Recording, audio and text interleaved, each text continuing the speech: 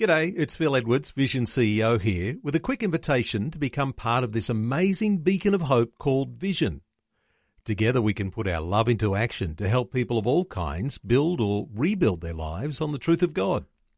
Please consider the part you can play during our upcoming Visionathon appeal, remembering that it's your support that makes Vision possible, including this podcast. Audio on demand from Vision Christian Media. The story. I started walking to the left, and next minute this man come around the corner and he caught me by surprise, because next minute, as he got closer to me, he drew out this huge carving knife and started walking towards me. And so I'm thinking I should scream, but at that moment this high praise call come out of my mouth, and next minute the guy, he stopped in his tracks. It wasn't until later I realised, that had to be an angel behind me. G'day, I'm Jimmy Colfax. Welcome to The Story, where today the courageous Mary Hutton will share how she said no to retirement and decided to become a missionary in a poor section of Bogota, Colombia. She jokingly refers to it as being retreaded for the Lord, and she absolutely loves ministering to the children there. We'll hear her remarkable story, including the time she was rescued by an angel, today on The Story. Mary Hutton is chatting with Shelley Scowen. I'm having a chat with Mary Hutton. She's one of these people who's decided not to retire. She says that she's been sent out retreaded. Mary, I love that expression. Hi, Sally. Yes, I think sometimes God has different ideas than we have ourselves. So, I always say I have good ideas, but he has the God idea. Yeah, and he's got plenty of them, and he likes to use us in his kingdom plans. Yes. Your mission work has really been in the second half of your life rather than in the first. Yes. So let's have a bit of a chat about, the first half of your life. Though you're a fairly normal Aussie girl from a farm in South Australia. Yep. Tell us about the early part of your life. On the block then, on the citrus, we had a citrus block on the Murray River at Loxton. Well, actually it's called New Residence, just out of Loxton. And we lived there for 23 years, I think, and raised our children there. I have 2 daughters and a son, and they're all grown up and married, and I have 10 grandchildren. Right, so I'm blessed. Absolutely blessed, yeah. And a relatively normal life here in Australia that many of us can relate to, obviously. A lot of farmers listening in this morning as well. So then, all of a sudden, you decided to up and leave to Spain. Where did that come from? Well, it wasn't my decision. I had been teaching young adolescents in my church about serving in the church and having a mission vision.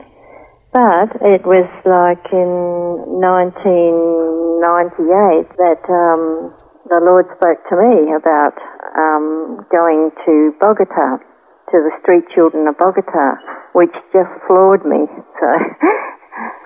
So my good plans again sort of reversed on me, and it was me going out and not any of the children.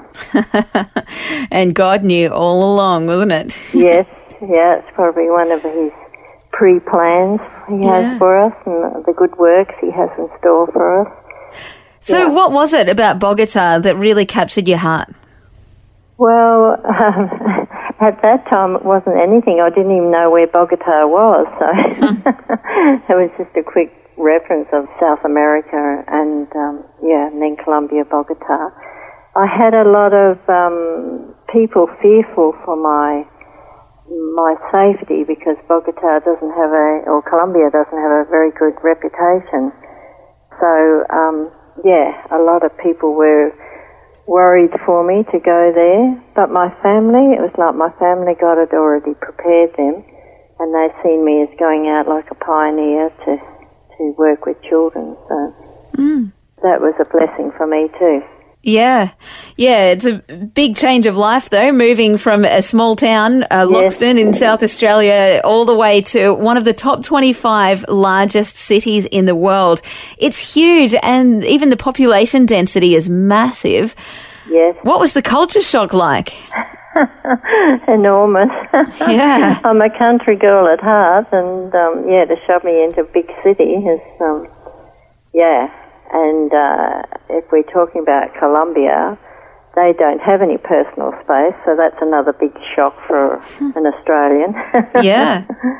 But first I did go to Spain. I did some deputation work, and they suggested that I go to Spain for 2 years. And I was just out of the capital, Madrid, there in Torrejon. And I was learning the Spanish language and also working with some children there in a mission group. So it was a real big learning curve for me there in all ways. Yeah, absolutely. Yes. And then after the agreement was after 2 years that they would release me to go to Colombia, which I did. I went there in 2001 and come back in the middle of 2003, and it was a wonderful experience over there for me. But my heart was, God had really planted His heart in my heart for Colombia. So I knew I had to leave there, even though the mission team didn't want me to go from there. But so it was a bit of a battle to get away and get focused again for Bogota in Colombia. Yeah. It's interesting how God gives you the heart for places. I've kind of found that in my life as well, where God leads you by putting that passion inside you rather than dragging you all the way to the other side of the world against your will. It's not like, He was dragging you to Nineveh. You actually really wanted to go. Yes, because I see it, if we're willing and available and also want to be obedient to the Lord, it's the Father. I feel I'm working out the Father's dreams, and so He places them in there's dreams or desires or destiny in our hearts, doesn't He? Yeah.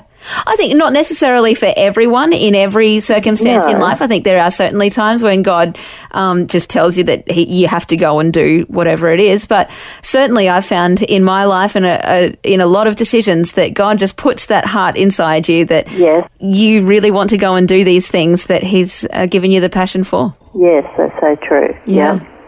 Mm-hmm. Now, I had to actually jump on Google, jump on Wikipedia, the source of all knowledge, and find out a little bit about Bogota in Colombia. Can you just paint a bit of a picture for us of what life is like in Bogota? All right. Yeah, I didn't know until I got there either. But I left here in 2005 and arrived there the 22nd of August. And Bogota is a huge, sprawling city of 8 million people. And it's very diverse they have stratas for different sections of where people live. And so there's a lot of street people there, and they are strata 0. Now, I live up in the hills, very high up, higher than the Bogota itself, and that's strata 1. So I'm sort of just over the edge. And then you have a little bit better strata 2 and 3, but they're still very low income people. And it gets better as it goes, strata 4, 5 and 6. Many people believe that Colombia is like a third world country, but that is not true because it is an up and thriving city, especially going up the centre up to the north. It's quite rich there. But there are a lot of people that are on the street and they choose to live that way, and they get caught in the drugs and all that. So, it's not a good part of Bogota, I suppose, with your street people. And then where I live, it's just so dense population up there too, where I live. I live with people. I have a house for myself and like a club as well. So I have a 2-story house. But Bogota, it's a real mixture, as I say, of the rich and the poor, and they have a huge army and a huge police force as well that sort of tries to keep things under control as best they can. It's a massive city in terms of population. I would think then that it's a massive city in terms of area and distance as well? Yes, very much so, yes. It takes me 2 hours by bus to get I'm down the south and then up into the hills. And to get up towards the north, it takes me 2 hours to cross the city, basically. Right. Yeah. So there you are, living in a Strata 1 area, and you're running a club for kids. I take it these kids are ones that have a lot of needs? Yes, they're high-risk children. They're quite happy children. There's hundreds of them. I have hundreds. Really? And I have this, it's called Club de Amigos, which means friendship club. And the whole idea of that is to invite the children in for an hour, and we do different age groups, and they come in during the week and they play. And we have colouring, and we have jigsaw puzzles, and table games and dolls and cars, all the things the kids love. And that's for us, and so we have that twice a week for the primary children, and then we have 2 hours for girls, youth girls, and on Saturday mornings we have 2 hours for the youth boys. That very early they come in for discipleship and football. That's the boys. And the whole idea of that was the Lord's plan, that we form a relationship with these children by playing with them. So it's good fun. Yeah. But on Saturdays, there's another whole plan where God wants us to teach the children to have a relationship with Jesus. And so we have 4 sessions come in then. They start from 2-year-olds to 6-year-olds in the first session, and then as they're going out, there's other children ready to come in, and they're 7 to 8-year-olds, and then we have lunch, and then we have 9 to 11-year-olds come in, and as they're going out, the teenagers are waiting to come in. And so, we work. I have some wonderful people that come and help me, Colombians, to teach the children on those days. So, we finish by about 3 o'clock in the afternoon.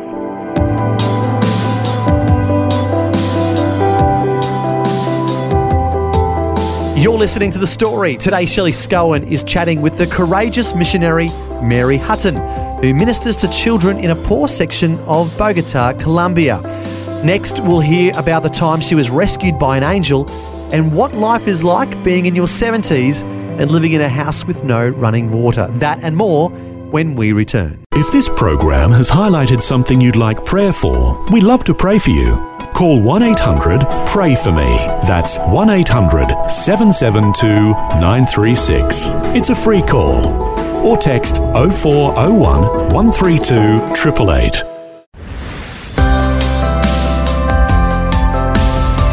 Hi, I'm Jimmy Colfax, and this is The Story. We're continuing with Shelley Scowen chatting with the remarkable missionary Mary Hutton, who ministers to children in a poor section of Bogota, Colombia. Even though she's at an age when most people would be seeking comfort in retirement, she's living in a house with no running water and having to carry buckets up and down stairs. Next, we're going to hear about the time she was threatened by a man with a knife. One day I was at the church. I have a wonderful church 2 blocks from where I live, and they basically have the same vision that God gave me to serve the families and the children. And so this was a long weekend and there wasn't a lot of people at the church, and I come out and I did say goodbye to some people who went to the right of me into their houses. They live close by. And I started walking to the left, and next minute this man come around the corner, and he had a coat over his arm, And that should have brought my attention, because guys don't walk around with coats over their arms. But this guy did, and he caught me by surprise, because next minute, as he got closer to me, he drew out this huge carving knife and started walking towards me. And I just became so rooted to the spot. And I didn't know, I was sort of thought, oh, perhaps I should scream, even though amazingly, usually there's people everywhere, but this day there just happened to be no one. It was just him and me. And so I sort of, in Colombia, in the worship time, the Colombians do what they call a jubilee, which is it's a bit like the shout to the Lord, but it's a high praise thing. And so I'm thinking I should scream, but at that moment, this high praise call come out of my mouth, and next minute the guy, he stopped in his tracks, and then he started backing off from me, and he was serious. I was really in trouble, but he started backing away, and he was snarling at me, and he was saying something, but I thought, I don't want to hear what he's saying, but as he got towards the corner near where he'd come around, he ran off, and it wasn't until later I realised, that had to be an angel behind me to stop him so dead in his tracks. And then, he didn't even turn his back at all. He just backed back from me, sort of thing. Wow. Yeah, the angels are busy there. I guess that also gives you a reminder too that God is with you wherever you go. It's a little confidence booster, I guess, for you, isn't it? Yeah. One thing I'd like to say, Sally, is when God called me to go to the children it's called Kasukar, the barrio I'm in, it's like a suburb thing, right up in the hills. I moved there and started living there in this home, but I never started the ministry. I had to pray for a whole year and take the ground. And at the end, that was 2008, I prayed through that. But in that time too, we were in preparing the bottom section for the children. I had some wonderful young guys come in and help me build tables and benches, and we painted and as well as ward over taking the ground. And then I at the end of that year, November, I come back here to Australia just to be with my family for Christmas. And at the beginning of 2009, the Lord spoke to me and said, you'd go back and start the club for the children. So that was a whole year of preparation and prayer. And then we started in 2009. Wow, so it was a long time coming then? Yes, because you have to take the ground, and I live in a very dark, heavy place there's a lot of witchcraft there, and it's not your normal coven witches and all that. It's more than that. It's a deeper, evil, spiritual darkness there, and the people have a lot of superstition. But it's wonderful. The children that come, they're so open to things of the gospel that they never say they're bored. They are there. I never have to say, are you coming next week or anything. They're just there all the time. Wow. They just love to hear the things of the Lord. So it's like God, even in that whole year, was preparing these children too, I think, And then I found gradually the mothers sort of come around. And like last year, I had mothers knocking on my door who wanted their 2-year-olds to come in. Because normally I'd taken it down to 3-year-olds, but they begged me for the 2-year-olds to come in. And those 2-year-olds are wonderful. They sit there. I don't have chairs. We just push all the tables up against the wall and the benches, and they all sit on a mat. And like I say, Colombians don't have personal space, so I can pack them in. They can't afford to with a town that size, that kind of population density. Yeah. Yeah, you can pack them in and you can minister to them the love of God right from such an early age. Yes. And like you were saying, taking the ground, you can take the ground of their hearts as well and plant those good seeds right from those really early ages. The earth is well prepared in their hearts for. So I just see that whole year, it's very significant in all preparation, you know. And preparing your own heart as well, as well as the physical needs of doing. We had to put a new floor in the bottom too, cement floor and that. Right. But God is faithful. He always provides.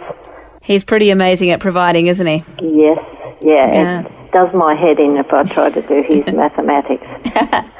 Yes, it's not really our mathematics. No. Tell us about some of the fruits that you've seen over the years.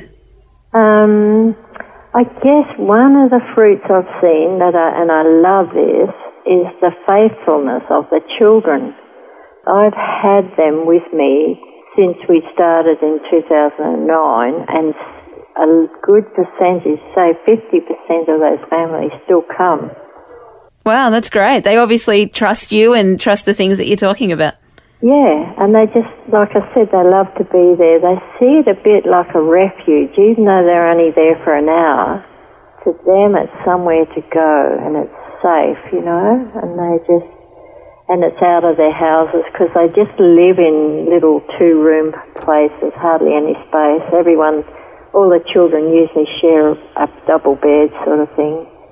So there could be, you know, up to 4 children or 5 children in a bed. Depends on their ages. So just to come in there and just be able to relax and just, you know, we just love on them and, just enjoy them and they enjoy us too. Yeah, no, that's amazing. And it's great to hear your heart for the young generation. I hope you don't mind me saying that you recently turned 70. So you're not young yourself, but you're still getting around. I guess physically it must present some challenges too, having to run around and up and down off the floor with the littlies and all the rest. No, but it doesn't. No, yeah? I'm very physically fit. Awesome. I live in a 2-story house, so I have 20 steps to run up and down every day. Yeah. Plus, I have no running water in the house, so I get fill-up tanks downstairs, so I have to carry buckets of water upstairs all the time. So that keeps me very fit. I call it my gym. Yeah. And pretty good motivation too. If you want a cup of tea, you've got to go and get the water. Yeah. Well, I bring buckets up and fill buckets upstairs, so, yeah. Wow. So that's a bit of a challenge for people who come, because there's no running water and no, you know, the toilet, we have to flush it with a bucket of water sort of thing. Yeah. And so I liken my lifestyle to boot camp a bit. So. Sounds like it. But everyone seems to enjoy coming up there, so that's the main thing. There are people that come and help, all the volunteers and that. Well, like you say, maybe it's a blessing because it keeps you young and keeps you fit, hey? Oh, yes. And the other thing that keeps me energised is I do get up early in the morning because I believe we cannot run on empty, and I do have a lot of demands on my life, so I need to fill up every morning. Usually get up about 4 o'clock and, just have that quiet time with the Lord and become energised and ready to go for the day. I have a lot of demands at the door because there's often mothers there that don't have food or children looking for, you know, a school book or a ruler or a pencil or something that they just don't have the money for, because the people who live there, it's a daily survival for them. And most of the people there too don't have good education, so they have to take minimal sort of work like cleaning or, all very basic. So that sort of limits them. But God is good in that way that when a person is really down and out, that I have some groceries for the mothers or, always have something there for everyone that comes. So God is good that way too. Yeah, some amazing stories of how God is just using a normal Aussie girl overseas in a big way. Just in your humble little club there, you're doing some amazing things, touching hundreds of families. Yes. And what an amazing impact you're having. I guess it's something that you never would have seen coming, a few decades ago. I always say if I wrote a book, I would call it Never in My Wildest Dreams Would I Have. Yep. Certainly a challenge. And as you say, you didn't retire, you just got sent out retreaded. And I think it's very true of your life. Yep. Mary, an amazing story. Thank you so much for the work that you're doing over there. It's an incredible use of your retirement years. You're not just sitting around, sitting in a hammock enjoying the twilight years. You're out there working for God, and I think probably enjoying life to the full. I am, yes. I'm very contented. Yes, I certainly am. Wow, what more can you say about the remarkable Mary Hutton, missionary in Bogota, Colombia? She absolutely loves what she's doing, ministering to the children there, even though it sounds like a hard, demanding life, getting up at 4 a.m. and lugging buckets of water around. But through it all, the Lord is filling up her life to overflowing with riches that money can't buy, an inspiration to us all. Well, if you'd like to contact Mary, you can send her a message through her church in Loxton, South Australia. Their website is livingwatersloxton.com.au. That's livingwatersloxton.com.au. Thanks for joining us for Mary's inspiring story. I'm Jimmy Colfax, encouraging you to share your story with someone today. Next time on The Story. Bullying became something that I had to put up with pretty much throughout high school, and in year 10 it really escalated. Boys pinning my arms by my body from behind, using my backpack in between classes, and guys coming up in front of me and rubbing my ears for fun, and they do it so violently, so regularly that the skin would tear away from the skull and start to bleed, and then over days my ears would bruise up and go purple and black, and so that was the kind of stuff I put up with on a daily basis. Brett Murray and his wife Teresa are the co-founders of the Make Bullying History Foundation and are passionate about helping children who have been bullied. Unfortunately, Brett went through his own experience of being picked on when he was in high school, and he'll share his story next time. The Story. Just another way Vision is connecting faith to life.